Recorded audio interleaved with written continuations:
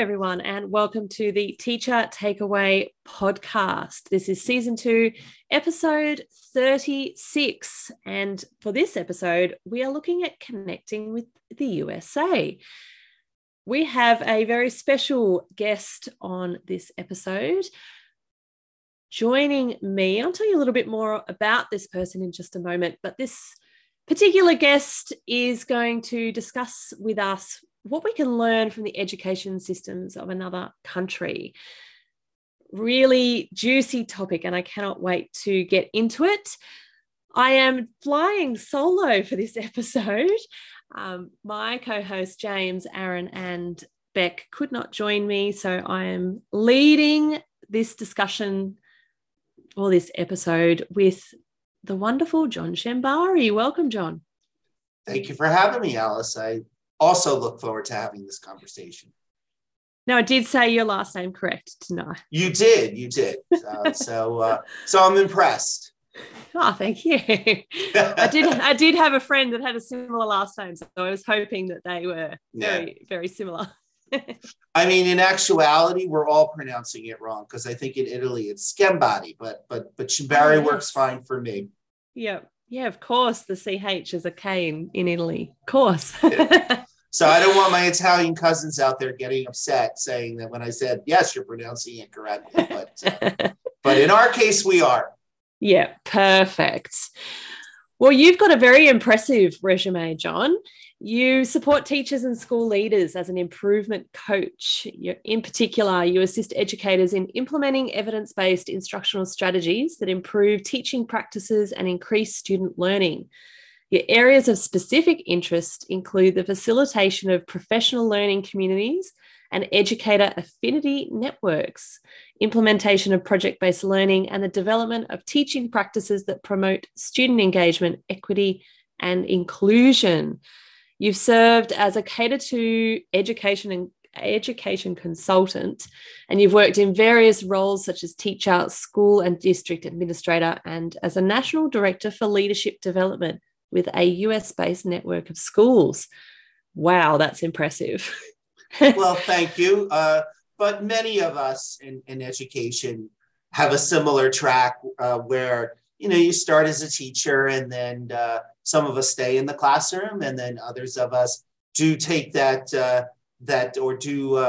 that dance with administration. So, and then we do see now also a lot of people, I don't know if it's the same in Australia, but a lot of educators now also serving in consulting roles or serving with support organizations. So thank you for that. But the path that I am working on or on is one that I think increasingly we see many educators on. So, but thank you. No, I'm interested to hear a little bit more about your journey. How did you get to where you are now? Yeah, so as I was saying, like many folks, I started as a teacher in the field of education. But even prior to being an official teacher, I started, really thinking that my career was going to be in government service. So I got a master's in international relations, and I was really thinking that I was going to go in that direction. But then a little after I finished my master's in international relations, a friend of mine in my graduate program had taught English in Japan, and I always found that very intriguing, and I ended up doing the same program that she had done. And when I came back from that experience, I realized that I wanted to make a shift and that I really did want to go into teaching as a career. And so luckily, my home state in the United States where I live is New Jersey, and there was an alternate route program. So I didn't have to actually go back to school to become an educator. I just needed to get my credentials evaluated to see what other additional education courses I needed to take, which was much easier than if I had to say go back and get a whole nother bachelor's degree after getting a master's degree. Became a teacher. And then, Alice, I had some unique opportunities where, as I was coming up as an educator, as a teacher, the concept of magnet schools really started taking off here in the United States, where they're still public schools and you still teach all the different subject areas in that school, but there's usually a theme associated with that school, or, like a magnet attracting students to that school. So I had the opportunity to teach at that time social studies and law to students in a law and magnet or a law and public safety magnet high school. And I found that I really liked not only just teaching the social studies and the humanities, which is my content background, but I really enjoyed the programmatic aspect of it. And so mentors were telling me, well, if you like mentorship and programming and developing a program, you should go and get your educational administrator license. And so did that. And then that's what got me on the admin track, if you will, where I ended up being a principal in my own magnet school. And then later a director of curriculum in a K-12 school system. And, enjoyed that work very much. At the same time, I found that, as you could probably attest, it might be similar in Australia, maybe not, that sometimes, the politics can really constrain you as to what you can do on behalf of children and, how you can really ensure that you're providing students with the best education that you can. And so that's what got me then moving more into a consulting role, where now I could take this experience or these experiences that I've had, both in the classroom and then on the school level, and help other teachers and other leaders to ensure that they're developing their instructional programs to be in the best interest of the students that they teach. Fascinating.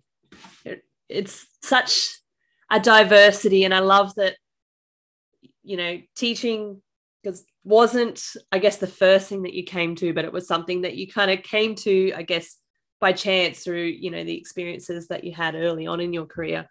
And I know way back at the beginning of our first season of the podcast, Beck and James and Aaron and I, we all talked about how teaching was not like the first thing that we kind of felt like we wanted to do. It was something that we kind of just came to, fell into and was drawn to, or, that we had mentors that kind of went, you'd be fantastic at this. So it's we can kind of relate to the fact that, you didn't quite get there, as someone who went, what, I'm going to be a teacher and that's what I want to do. It's something that you kind of came to and had a realization that, that was where you wanted to work. Yeah, it's funny you say that. I think we're very similar in that regard, because I don't know if it's the same in Australia, but particularly now, I don't think teaching or the education field gets the respect that it needs and deserves. And so when I was younger and looking at having a career, I think I was always drawn to training and teaching and leading and learning. In fact, very quickly, my grandparents had this walk-up home in Brooklyn, New York. And my cousins and I, we used to play on the steps. And we used to play like a Jeopardy quiz-like game on the steps, where if you got the question right, you moved up one step. And if you got the question wrong, you moved down one step. And so the winner was the one who got to the top landing. And I often found myself in the role of asking questions. Now, why my cousins never challenged me when I told them they were wrong is beyond me. But anyway, so I think I always had that, love of teaching, if you will. Yeah. But I fought it. I was, like I said, I was going to go into government service. I was going to, do that. And I always kind of pushed teaching, to the back burner. But I could not escape that. I think in some ways it was my destiny to become an educator, and it was what I was meant to do. But with that said, no, I don't think any of us are ever going to become mega wealthy rich billionaires as educators. But yet at the same time, I don't think a lot of people not in the field realize that there are riches. And I know this sounds trite and I don't mean it to be, but I really do get a sense of satisfaction when I see a student get something and the light bulb goes on. Or now in my current work, because I don't work with many students directly anymore, it's again more the leaders and the teachers, I do get a sense of accomplishment when I see that I've helped an educator teach better and yet also teach more efficiently. And to see them happier in what they do and less stressed out, that's a mark for me in helping me know when I'm successful as a coach. And I do get a personal sense of satisfaction out of that. And I think as educators, many of us probably share that desire or interest to make a difference. And again, I don't know, I wouldn't necessarily say that that's, although I think us all collectively doing that is altruistic. I mean, I do gain something personally and selfishly by working with others in this way. I just enjoy it. You know, I enjoy, like I said, seeing those light bulb moments.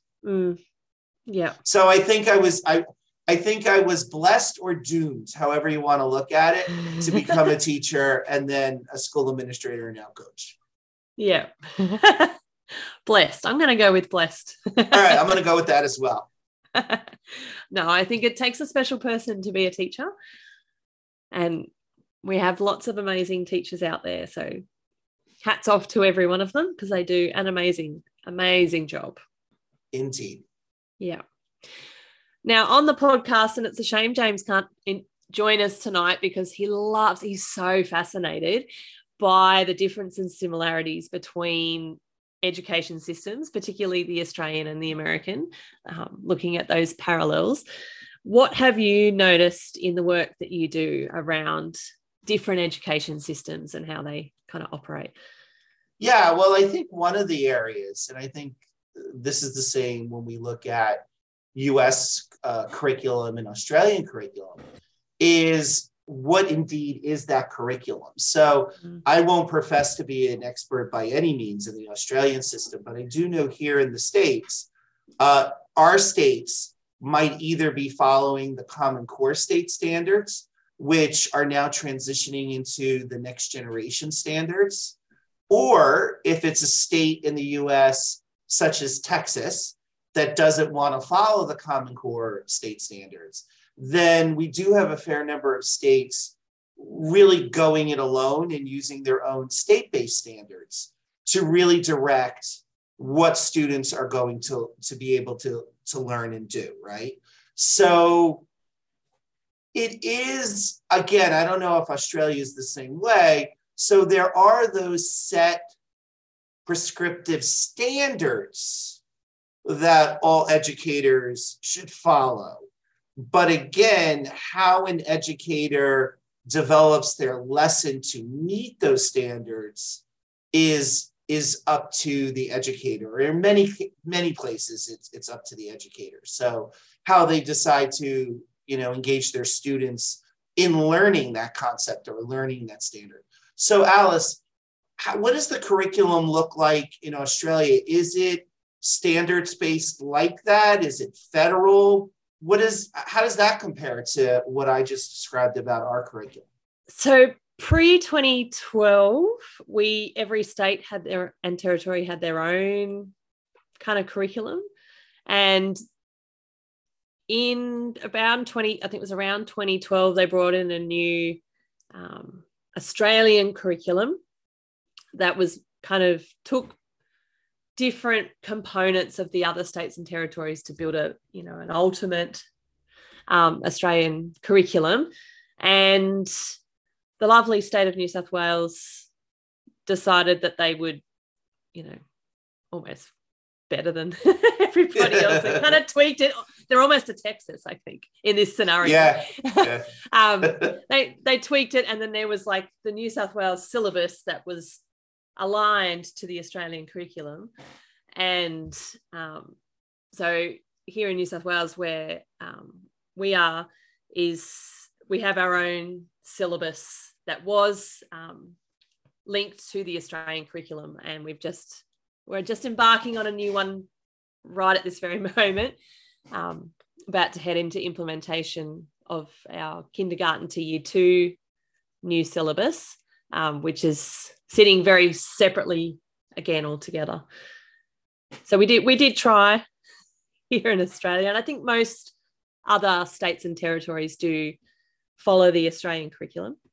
We're just a little bit of black sheeps here in New South Wales, like to do our own thing. Yeah, it's interesting you said syllabus. So when you said syllabus, do you mean that the curriculum, whether in New South Wales or the Australian curriculum, gives teachers like a prescription, like this is how you teach this unit, or this is how you teach this concept with these specific materials? Or does the teacher have freedom in how they meet a standard? They've got freedom in how they meet the standards. So when I say curriculum and syllabus, I think they've used the two different terms to separate the fact that we've got an Australian curriculum and then a New South Wales. It's a New South Wales curriculum, but they've called it a syllabus just to differentiate it. It's just like what you would call the standards. So it's, our outcomes and our content descriptors that say, here's what the students need to know and understand by the end of this grade. And then teachers take that and they've got license to, implement that, use the strategies and pedagogical practices to put that in the classroom however they see fit for their context. Yeah, the reason I ask that is because here, what I find when I coach teachers, right? So I will do a lot of coaching around pedagogy and the how, how teachers are engaging students or how teachers are assessing students.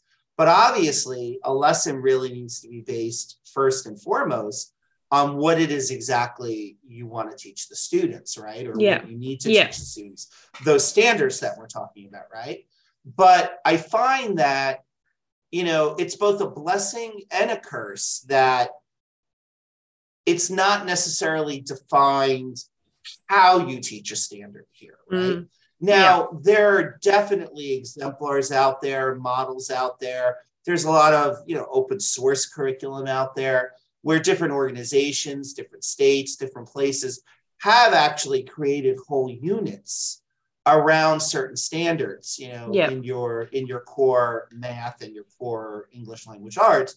But again, in most places, unless, the school system says, well, we are going to use these units, which have been developed by us or by an outside entity, there's that freedom, or yes, there's that freedom to bring in the art of teaching in terms of, how am I going to, teach this, and what materials am I going to use to teach this? But at the same time, that is also a struggle for some teachers, and in terms of what they're going to use to teach it, how they're going to teach it. So again, I think we're similar in that regard, where yes, there are those basic mastery standards that we need to meet. But again, how we meet that could be different here in the States, from school to school, district to district, state to state. And so again, so that could sometimes be a struggle as well for educators that might struggle in crafting a lesson, if that makes any kind of sense. Yeah, absolutely. And I think one of the big things that have come out of lots of the reviews into teacher shortages here in Australia is the amount of time teachers spend planning and programming lessons and units and, gathering resources and, the big workload that brings with it. Exactly. Now, So, I wonder sometimes if it would be easier, because there is so much work in teaching, if we just had a centralized curriculum, right? Yeah. But that's never going to happen in the United States, given, our culture and our history with states' rights. Every state is still going to want to have the option to engage in a common curriculum, such as the Common Core State Standards or Next Generation Standards. But again, you are always going to have those states like a Texas, and there are others that are going to want to do their own thing, right? So I think it's almost a moot point. We're never going to get to a centralized curriculum here in the United States. But again, I do wonder if we had the same curriculum, if it would be easier for teachers to borrow, steal, share ideas, not just within their own district or their own school, but even across systems. Because I really think that is a way to really move best practice forward when we can share, right? So, but then again, I mean, that's why I have a job. I have a job as a coach to help educators navigate this. Yeah. They'd put you out of the job if it didn't happen. Well, it's funny you say that, because I think the mark of a good education consultant is one who listens first and foremost, provides options, exemplars, models for how teachers can work smarter, not necessarily harder, and yet still have greater impact in terms of student results, but then could take a back seat, and then that person can fly on their own. I mean, really, that is the mark of a coach, a good coach, to work oneself out of a job, so to speak. But but I would say that seems to be, I mean, just bringing it back to our original question in terms of comparison and contrast, it seems just from our conversation that there might be some similarity there between the Australian system and the United States system. Now, I have a question for you, Alice, in terms of getting at what might be similar or different. And that's a question around assessment. How do you assess your students in the Australian system? So in Australia, we have some external assessments. So in the primary setting, so we're talking kindergarten to year 6 in Australia, you've got what's called NAPLAN, which is our national part of our national assessment schedule, which is testing year 3, 5, 7, and 9 students, looking at reading, writing, numeracy, language conventions, so your grammar, punctuation, syntax, all that kind of stuff. We've also got state-based assessments. So I know in New South Wales, our Department of Education does its own, has built its own assessments that they use system-wide to check on students in years 3 to 6. And we've then got a lot of, individual school-based decisions around assessments are looking at diagnostic assessments, use of formative assessment tools to make judgments about students, and then looking at perhaps, some schools might use a particular assessment platform to then look at that summative, pre and post testing and summative assessment. So there's lots of variety, I would say, in terms of the types of assessment that are being used, and then looking at, I guess, how that then translates into how do we address the student needs based on what we're seeing from the data that's giving us. Yeah, it's funny you say that, because I'm hearing some similarities and maybe even some differences. Do you have all of your students take the national exams? So, regardless of what territory that they're in, do they all take a certain? You mentioned NAP. Was that what you called it? NAPLAN, is the acronym. Yeah. So that's a little different. Yeah. So here in the States, every state will have their own assessment or could have their own assessment. Now, a couple of years ago, they did have, and I think it's still the same case, there were different organizations that created the assessments for the Common Core state standards. Now, this is where it gets also a little trickier because there were the PARCC assessments. So certain states that agreed to do Common Core state standards would use the PARCC assessment, whereas other states that agreed to use the Common Core would use the Smarter Balance assessments. And then, like I mentioned, you have states that have not come on board with Common Core doing their own assessment. So in terms of a normed common assessment, it sounds like in Australia, you're more normed around that. Whereas, again, even here in the States, even if you are in a state that has the Common Core state standards, again, the actual assessment that students take might be a little different based on where that student lives. Now, the only other assessments that I could think of that are sort of national here in the States, but again, I think the trend here is we're seeing that it isn't normed in the United States, is the college entrance exams. So here in the Northeast of the United States, a lot of the universities will accept as part of their admission requirements the SAT, the SAT, whereas other states use and other schools use the ACT. So even there isn't a commonality. And then to your point about state assessments, like I said, different states will have their own state assessments. And then you even have certain cities that will also have their own assessments. So for example, in New York, state, where I do a lot of coaching, on the lower levels or the lower grades, you have state exams. And then on high school, students have to pass a certain number of Regents exams. So again, unless I'm hearing it incorrectly, it does seem to be more normed in Australia. Now, I will say a commonality, and I liked hearing what you were saying individual schools are doing around formative assessment in giving pre-assessments, teaching, and then giving post-assessments, and certain schools in Australia using certain learning platforms. That warmed my heart because in addition to the consulting I'm doing now, I have in the past also served as an NWEA MAP growth facilitator, which is just such a learning platform, right?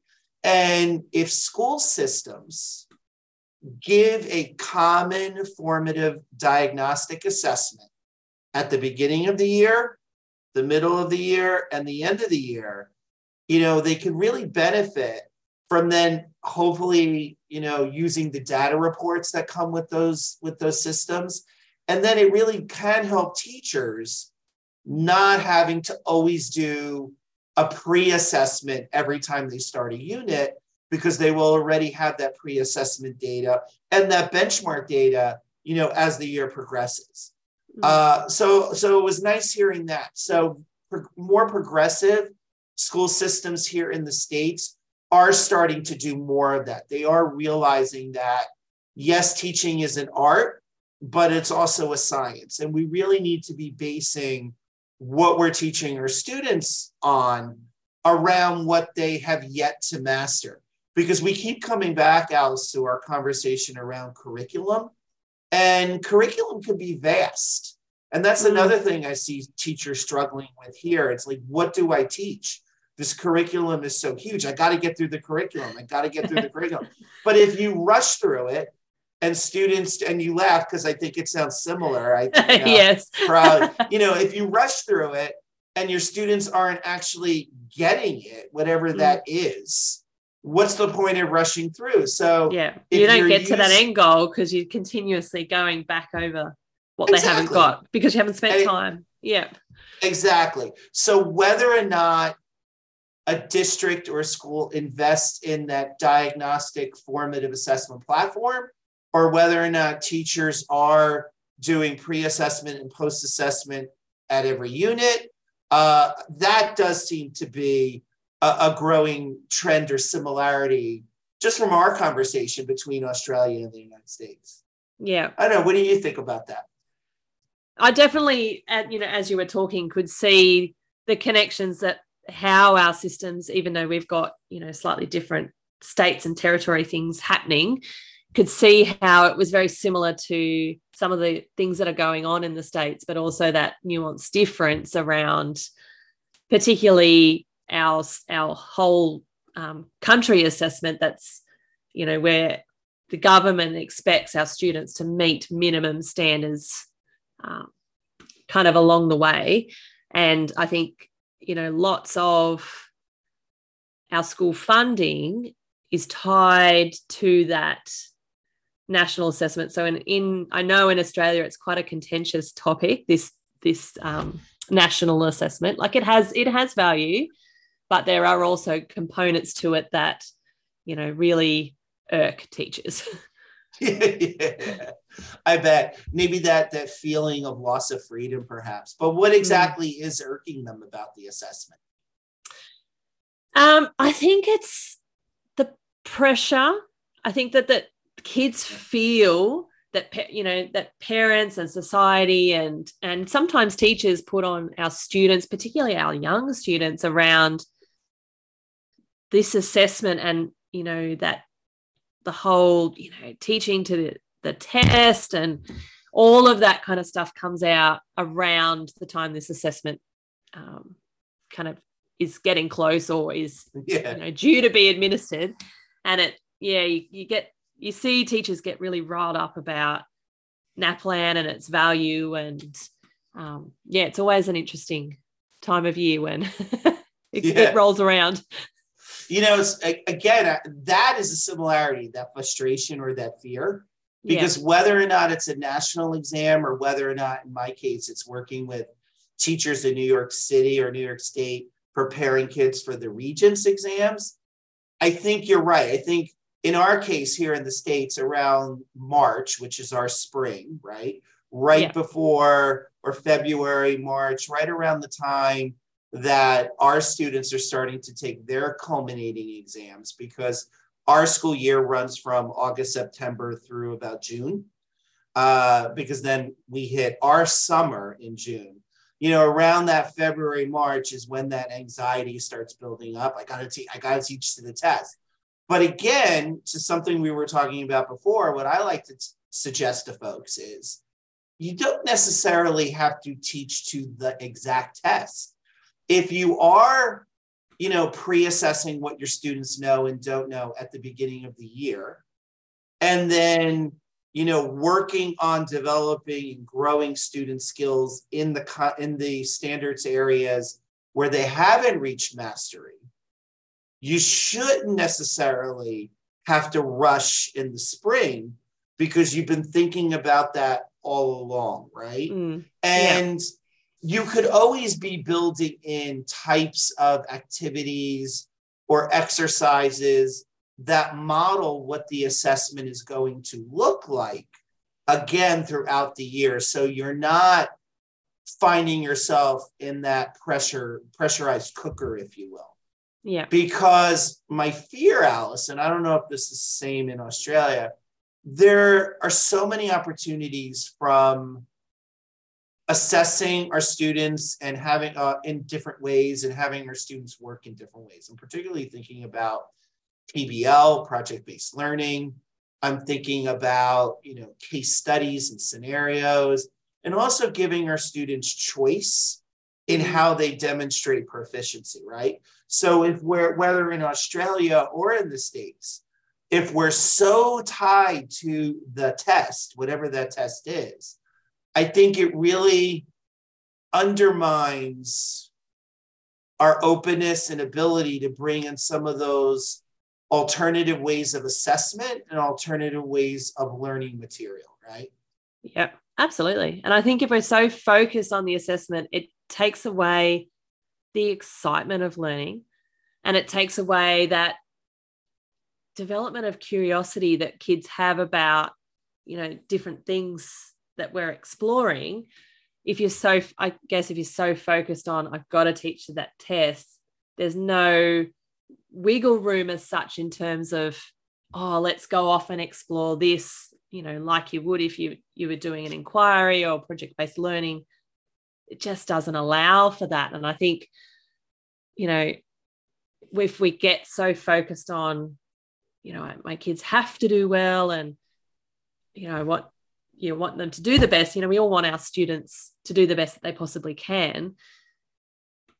But if we're so focused on that, I think it actually does more harm than good for our students. Exactly. So, assessment is important.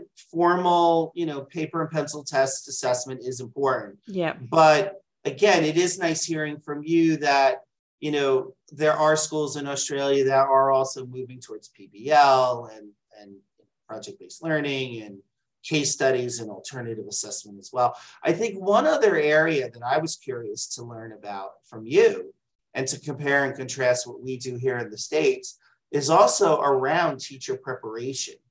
Now, I think I read somewhere, and obviously you would know more about this than me, that all teachers go through the same preparation system in Australia. Is that accurate or a little naive on my part? So do you mean like a teaching course? Is that what you mean? Yeah, like what do your teachers have to do to become certified to teach in Australia? So all teachers have to have a teacher degree. So if you're doing an undergraduate, it would be like a bachelor's of teaching or a bachelor of education, whatever the uni calls that particular degree. If you've already got a degree, say in your case, you would have to then go and do a master's of teaching. So you have to do an extra couple of years to do the teaching component before you're allowed to teach in a classroom. And that comes with a whole series of practical time in classrooms with a mentor teacher to kind of practice the craft. And then once you are, you have your degree and you go into a classroom, you then have to go through an accreditation process. So you have to show and demonstrate that you can meet all of these different standards that, that we know kids and how they learn, that we can demonstrate that we can use technology effectively in classrooms, a whole raft of different standards that you then have to provide evidence to say that you can meet and demonstrate those at a proficient level. Right. So they do that after, like to get accredited, that comes after they're in the classroom. Yeah. And how often do they need to get that accreditation? So they earn proficient accreditation once. So they do that first off, and then you go through maintenance cycles. So every 5 years, you have to enter into a maintenance cycle, which you've got to prove that you've done 100 hours of professional development across the 7 standards to show that you are maintaining that proficiency. Now, that's a little different, and I'll explain. So here in the States, similar, teachers need to have a teaching degree, either by going through a certified university-based program, or like you mentioned, in my case, an alternate route program where their current credentials are evaluated. And then usually it's the state, because we are certified by states here in the United States. Then the state will determine what other courses you need to take to then get a provisional license, right? So at least this is how it's done in New Jersey, where I live. So you'll get a provisional license either with standing or without, depending if you went through a traditional program or you went through alternate route. And then after 1 year of successful teaching, you will get basically your standard teaching license, which I don't believe has a expiration date once you get that standard license. Now, unlike your accreditation, our teachers, and it also depends on what type of school that they work. So here in the States, we have state schools where teachers can still earn tenure, which in many places is 3 years and a day. So basically, your first day of your fourth year of teaching, you could get tenure in a district or in a system, meaning once you get tenure, it is very difficult to lose your job, right? Okay. Yeah. But before that, for those first 3 years, schools are supposed to be usually evaluating you about, every at least 3 times if you're not tenured. If you're tenured, 1 time. And we use, it could depend on what your evaluation tool is. A lot of the schools I work with, Alice, tend to use the Danielson framework. There's also the Marzano framework. There are a few frameworks here in the States that then will determine whether or not a teacher is rated proficient or not proficient. And before tenure, if someone could be let go from their teaching job for really almost any reason. After tenure, you really have to show evidence. The evidence switches actually to admin, showing evidence that that teacher can't teach rather than that teacher can teach. Yeah. And, there are certain states that will have, a requirement that teachers do take additional courses every 5 years, additional hours to maintain their license. Yeah. It's not the same where every 5 years a teacher has to prove that they can still teach. And I wonder, I don't know if that will ever happen here in the States, because there are certain states that are also very strong union states. And then there are states here in the United States that are not strong teacher union states. But I wonder if that would ever happen here, particularly in strong union states. But one concept I find intriguing about that you're doing, where teachers every 5 years have to get recertified, I wonder if that would tackle the issue of, and again, I'm not saying that the majority of teachers are this way, or even many teachers are this way, but the belief that some folks have where, I'm tenured now, I could kind of skate by. Because the reality is, every year you have students in your classroom, and just because you have tenure, you should still be always up in your game. I know it's tough. I know we're tired, but every year you're getting those new students. So how are you maintaining, your knowledge of what the current best practices in pedagogy are if you're not being asked to recertify every couple of years? It's just an intriguing thought for me, but that's definitely different. Yeah, it's interesting. The comparisons between the two are very, very intriguing. Now, how collaborative are your teachers? I would say in some schools you would find high collaboration, and in other schools you would find almost like individual silos. And then other schools, you've got a mix of the two happening. I think it depends on the focus of that particular school and the leader's ability in that school to drive and foster collaborative practice. Yeah, that's very similar here. I mean, we have some schools that will have teacher representation on school leadership team, committees. We'll also have teachers perhaps engaged in professional learning communities. We'll also have, teams of teacher coaches. In fact, one of the schools that I'm currently working with in Brooklyn, New York, has an amazing team of teacher coaches. and who all really are very good coaches within each of their verticals.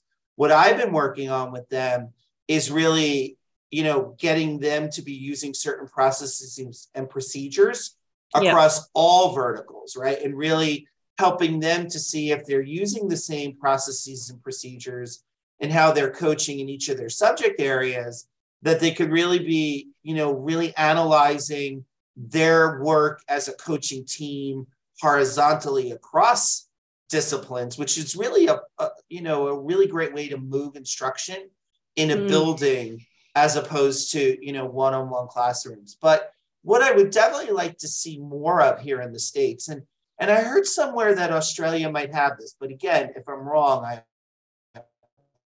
more, cross-school collaboration, more use of affinity networks where educators, whether they're teachers, whether they're administrators, have the time to learn from viewing and seeing best practice in other schools with similar demographics.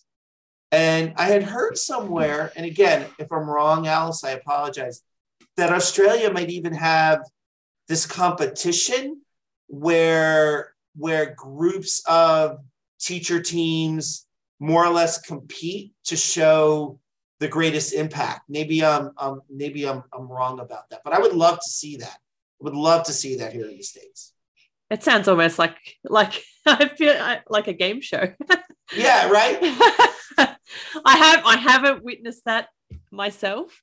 I haven't come across that myself, but I do know that there are many schools around Australia who do operate under what's called like a community of practice, where it's connected schools within the area, or they might connect with similar like schools that are in different places, and the sharing of knowledge and practice, right, and being able to observe and watch what others do. It's not, I wouldn't say it's commonplace, but I do know it happens in pockets, depending on, I guess, the people who are leading either those community of schools or the network of, the director that oversees the network of schools. Nice. Yeah. I to your comment about it not being common, I don't think it's common enough here in the States, but I am seeing it more. I am seeing more of those regional support centers supporting multiple districts, and, things like LinkedIn, believe it or not, it's informal, but I am starting to see more educators really using social media platforms to share best practice. And, but yeah, I think there's room for more of that, right? More formal affinity networks. Now, you mentioned that I had worked in a national charter school. That's one thing we did internally, where when our leaders got together, it was less about us at central office telling leaders, oh, this is what you should do. I mean, there was an element of that, but really it was more when our leaders came together of an opportunity to do those problem of practice consultancies where, hey, and this is a real example, hey, I don't have a very effective tutoring program. What are my colleagues in our other schools across the nation doing? And I was really excited, Alice, because in doing that consultancy affinity model, I did start seeing some of the other school leaders going to this one particular school site within our network that had a very effective tutoring program. So in fact, I was finding that having those consultancies and those affinity network, or having that affinity network, might have even been more impactful than us at central office saying, oh, you got to do it this way, right? We had more impact and more implementation when the leaders themselves were, collaborating on making decisions for where we moved as an instructional community. So again, glad to hear that it's happening in pockets in Australia. It's definitely happening here in pockets. It's just, I guess we have to figure out how to do it more systemically in both countries. Yeah, absolutely. And I think it's, we're on the way, but we definitely have some ways to go in terms of breaking down those barriers and seeing education, I guess, as a, it's I'm the teacher and it's my class and the doors are closed, and, I just worry about, the 25, 30 kids that are in front of me, to, branching it out to, the teacher next door, then the teachers within your school, and then branching beyond the school and looking at, how do we not just have that impact on the students within your context, but what does that look like for the students down the road? And how do we work together as a collective network to improve the outcomes for all of the students within our area and then more broadly? Exactly. Now, I've been asking you a lot of questions. Actually. You have. when you and your co-hosts sit down and think about American education, right? Whether you do it or don't at all, what baffles you about our system, or what can I try help answer for you and your colleagues? I think because that will also help me learn about Australia. Yeah, I think for me in particular, like I know in Australia, our kindergarten to year 6 classes, our teachers, they have one teacher and we teach all curriculum areas. Whereas I know, well, I think I've heard in the States, you've got a maths teacher and then they go to a English language arts teacher, and like it's not the one teacher that they have. Is that the case? Yeah, it is and it isn't. So here in the States, it depends on the school and the school system, right? So usually pre-K through at least 4th grade, usually it's the one teacher teaching all the subject areas. Yeah. Maybe the kids will go to their special teachers, and that will be when the teacher has their prep period, when their kids are in art or music, right? But usually pre-K through 4, it's one teacher. Now, it's variable when you're talking about middle school, like 5th through what we call 8th grade, right? Yeah. Depending on the school system, Alice, they could still have one teacher or multiple content area teachers, right? Okay. I would say, like, because when I was a new teacher, when I was starting out, I taught 6th grade.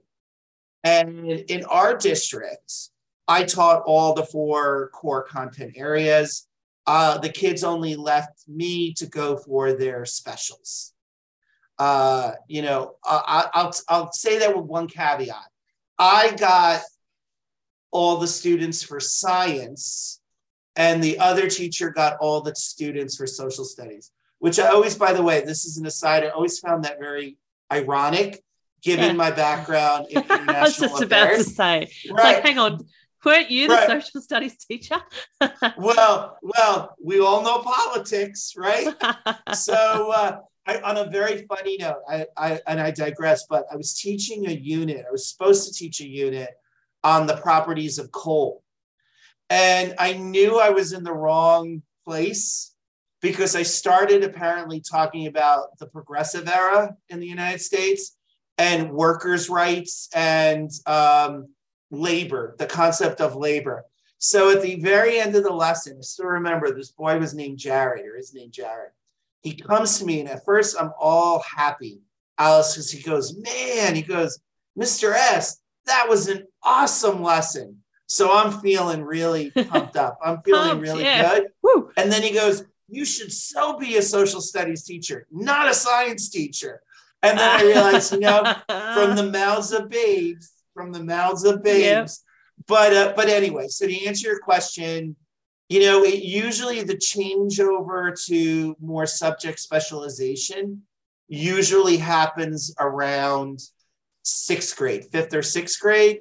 And then high school is all specialized. And maybe you see this here in Australia, there are benefits and drawbacks from that. Whereas I find when I coach elementary teachers, and again, this is a type or a stereotype. So I'm not saying all elementary school teachers I coach are like this, but if I'm coaching them on something, it's usually not about social emotional learning, which is becoming more important and something to be integrated in our teaching, especially post-COVID.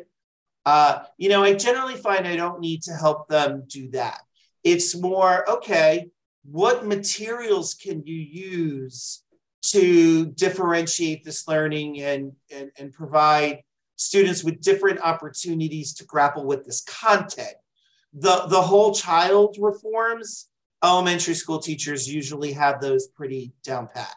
Whereas high school and middle school, I sometimes find myself reminding teachers that yes, you teach social studies, or yes, you teach math, but you also need to form a relationship with your students. And how are you bringing in social emotional learning? Or how are you providing your students with more ownership of the learning, where it's less you as the font of all knowledge and having them grapple with the concepts, right? Yeah. So I hope that answered your question. Yes, it did. Now, I will say this. Do you have co-teaching in Australia? Is it common to have 2 or 3 teachers teaching in a class at the same time? No, not the norm. It would be, again, happening in pockets in different schools, depending on the model that the school wants to operate with. I know that Aaron, my co-host, his part of his school, so the 3 to 6 component of his school do operate under a co-teaching model, which he finds very successful. But I think, and we've talked about it a couple of times on the podcast, around having the right pairing of teachers to get that combination right. Exactly. Yeah, I would say that's similar. I would say here, some districts do, and some schools have more co-teaching, use more of a co-teaching model than others. I have seen it. I've seen it both in urban areas and suburban areas. I mean, a lot of the coaching I do now in New York, a lot of those classrooms are co-teaching classrooms. But to your point, Alice, I think that is a commonality. Is it the right pairing? And are both teachers equally teaching? Yes. Or is it only the use of the one teacher teaches and one teacher assists? Because if it is that model, then what often happens is that second teacher is the most highly paid paraprofessional that I have known, right? And you're really not getting your bang for your buck, or at least your students aren't getting their bang for the buck if you're only doing that one teacher, teaches, one teacher assists. So I as well have talked to different folks on podcasts about co-teaching. So it sounds similar, that we're similar in that regard. Do you have any tips for our listeners if they're thinking of trying co-teaching, or they're in a co-teaching situation now, around, any tips that you might have? Definitely. So usually teachers are paired here in the States. One is the content area expert and one might be the special educator.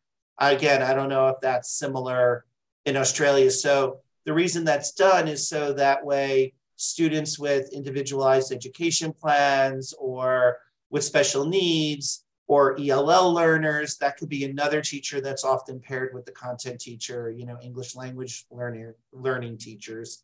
So that way you're not always pulling kids out for special services, but integrating them into the classroom community, right? So if that is not intentionally, if the pairing is not intentionally planned that way, one tip would be, is there one teacher who is, teaching the core content, is the content expert, and then is the other teacher the differentiation expert, really making those scaffolds, putting those scaffolds in place, or those enrichments in place for different groups of students. Again, we talked about assessment, right? One of the benefits of pre-assessing your students is to learn who's in which of those academic readiness groups, right? So that would be one tip, divide and conquer, right? Yeah. Decide the role that each teacher has. I think that gets to your point about, is it the right pairing? Well, one way to determine that is, do we know our roles as teachers? Yeah. That's one tip. The other big tip is really having a set regime or a plan in place for planning.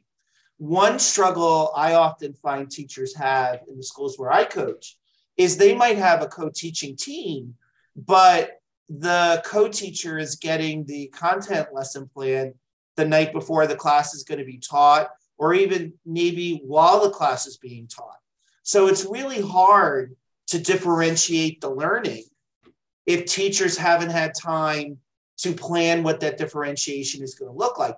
And that's what often happens when you end up with the one teacher teaches and the one assists, because they haven't collaborated on that plan. So the more that a school, if they're going to have a co-teaching model, can embed collaborative planning time, the better. I mean, we can go on, but those are two of my big tips. Yeah. I'm interested. I'm sorry. Go ahead, Alice. I apologize. No, you're right. I was just going to say, I'm really interested in the co-planning space. It's something that in my particular context, we're looking at exploring as we are in the curriculum reform space here in New South Wales. And that's something that we're looking at. How can we effectively build that into our everyday practice? What tips would you have around co-planning with others so that it's effective and it's not just a have a chat time or a wasting of time for all that are involved? Right. Yeah. I think in the co-planning, if teachers know what their main function is, like why are they in that co-teaching model in the first place, right? I think it's a big plus, because then when you sit down, you could think, all right, you're the content teacher and you're more the teacher that deals with differentiation supports for, your special needs populations. Then you could really sit down and go, okay, well, what will this lesson look like for kids below standards readiness? What will this lesson look like for kids at or above standard readiness? What will this lesson look like for your special needs students? What will this lesson look like for your English language learners, right? Because I know that you have a very large ELL population. We do as well in certain, pockets of the United States. So that's how you should kind of look at that plan. And then just like I would suggest for teachers teaching independently, are you using a basic lesson planning template, like where there's an introduction to the lesson, a mini lecture, student practice time, both individual and peer-to-peer, and a summary. So that way, when you are coming together, you know the template you're using to craft the lesson, and you know that you're going in there to really personalize the lesson so students get what they need, right? That's one way I would co-plan, or having a more effective co-planning session. Also, too, building into the lesson plan when you are co-planning, are building into the lesson the exact co-teaching model you're going to use. So that way, if, for example, Alice, if you and I were co-teaching, I would know the moves you're going to make in the class, and you know the moves that I'm going to make in the class. So in addition to the one teacher teaches and the one assists, which I really think we need to move beyond, there are five other models, and I don't remember all of them off the top of my head, but another one is parallel teaching, where you take half the class, I take half the class, and we're teaching the same material at the same time, but maybe you have a certain type of learner and I have a certain type of learner. So that's where it could be even differentiated, right? Where maybe I'm taking the students that need more of those scaffolds, and you're taking the students that are more your high flyers, right? Yeah. So that's parallel teaching. There's stations teaching, which I don't think we do enough of, particularly as we move into the secondary or high school years, where, you have different tables and students doing different activities at those different tables, with one teacher manning, let's say, one station, another teacher manning another station, and then maybe some of those stations could be independently, completed by students.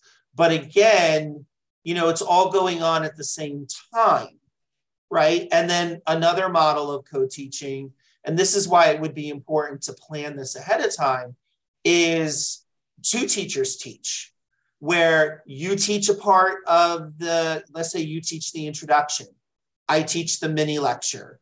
You then help kids prepare for the practice. I then teach the summary. Or you have both teachers teaching both teaching each part of the lesson. Almost like what you do almost on your podcast with your colleagues, right? Yeah. Where you each take turns owning a piece of that, if that makes any kind of sense. Yeah. Yeah, no, it does. It's an interesting concept, and you're right. There are different models of co-teaching, and it's looking at what's, I guess, the most effective and going to yield the most impact for our students in the classroom.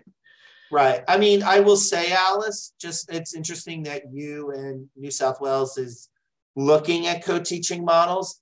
I would say in many cases, we're still seeing co-teaching here that one teach, one assist. But the knowledge is out there. Yeah. The knowledge is out there. The exemplars are out there, which is another plug for affinity networks, because if we're seeing what our colleagues are doing with parallel teaching, rotations, both teachers teaching at the same time, there really shouldn't be a reason why we're still seeing less impactful strategies around co-teaching or less impactful strategies around any type of teacher pedagogy. Yeah, absolutely. I have one last question for you before we wrap up.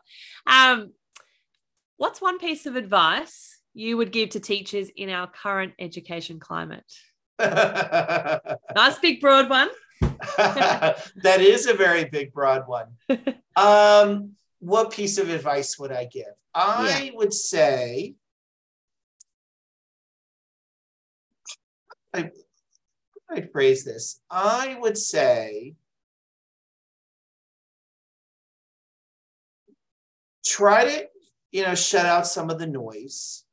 Again, this might be more of an issue here in the States than in Australia. I mean, not to go into this because this could be a whole nother podcast, but, here in the States, we have this controversy over, critical race theory versus culturally relevant pedagogy. And in my opinion, very quickly, they're two very distinct things. But in our political environment here in the States, they've been conflated as one, which I don't think is accurate. But anyway, that's one bit of noise that's really loud here in the States right now in terms of teaching, and teachers are frightened and scared what they can teach and what they can't teach. So my advice would be, I mean, yes, you got to know what your local cultural norms are in terms of openness for those things, but do what is in the best interest of your kids. I mean, I don't want anyone getting in trouble with their administrations. So like I said, you do need to know what the local zeitgeist is, but do what's in the best interest of your kids. And one of the key ways to do that is assessing, like we talked about. Pre-assess your kids, learn what differentiations your kids need so that they can be successful. Use, a typical lesson agenda format, but ultimately it comes down to, do worry about what you're doing in your classroom with your kids. What advice would you give teachers?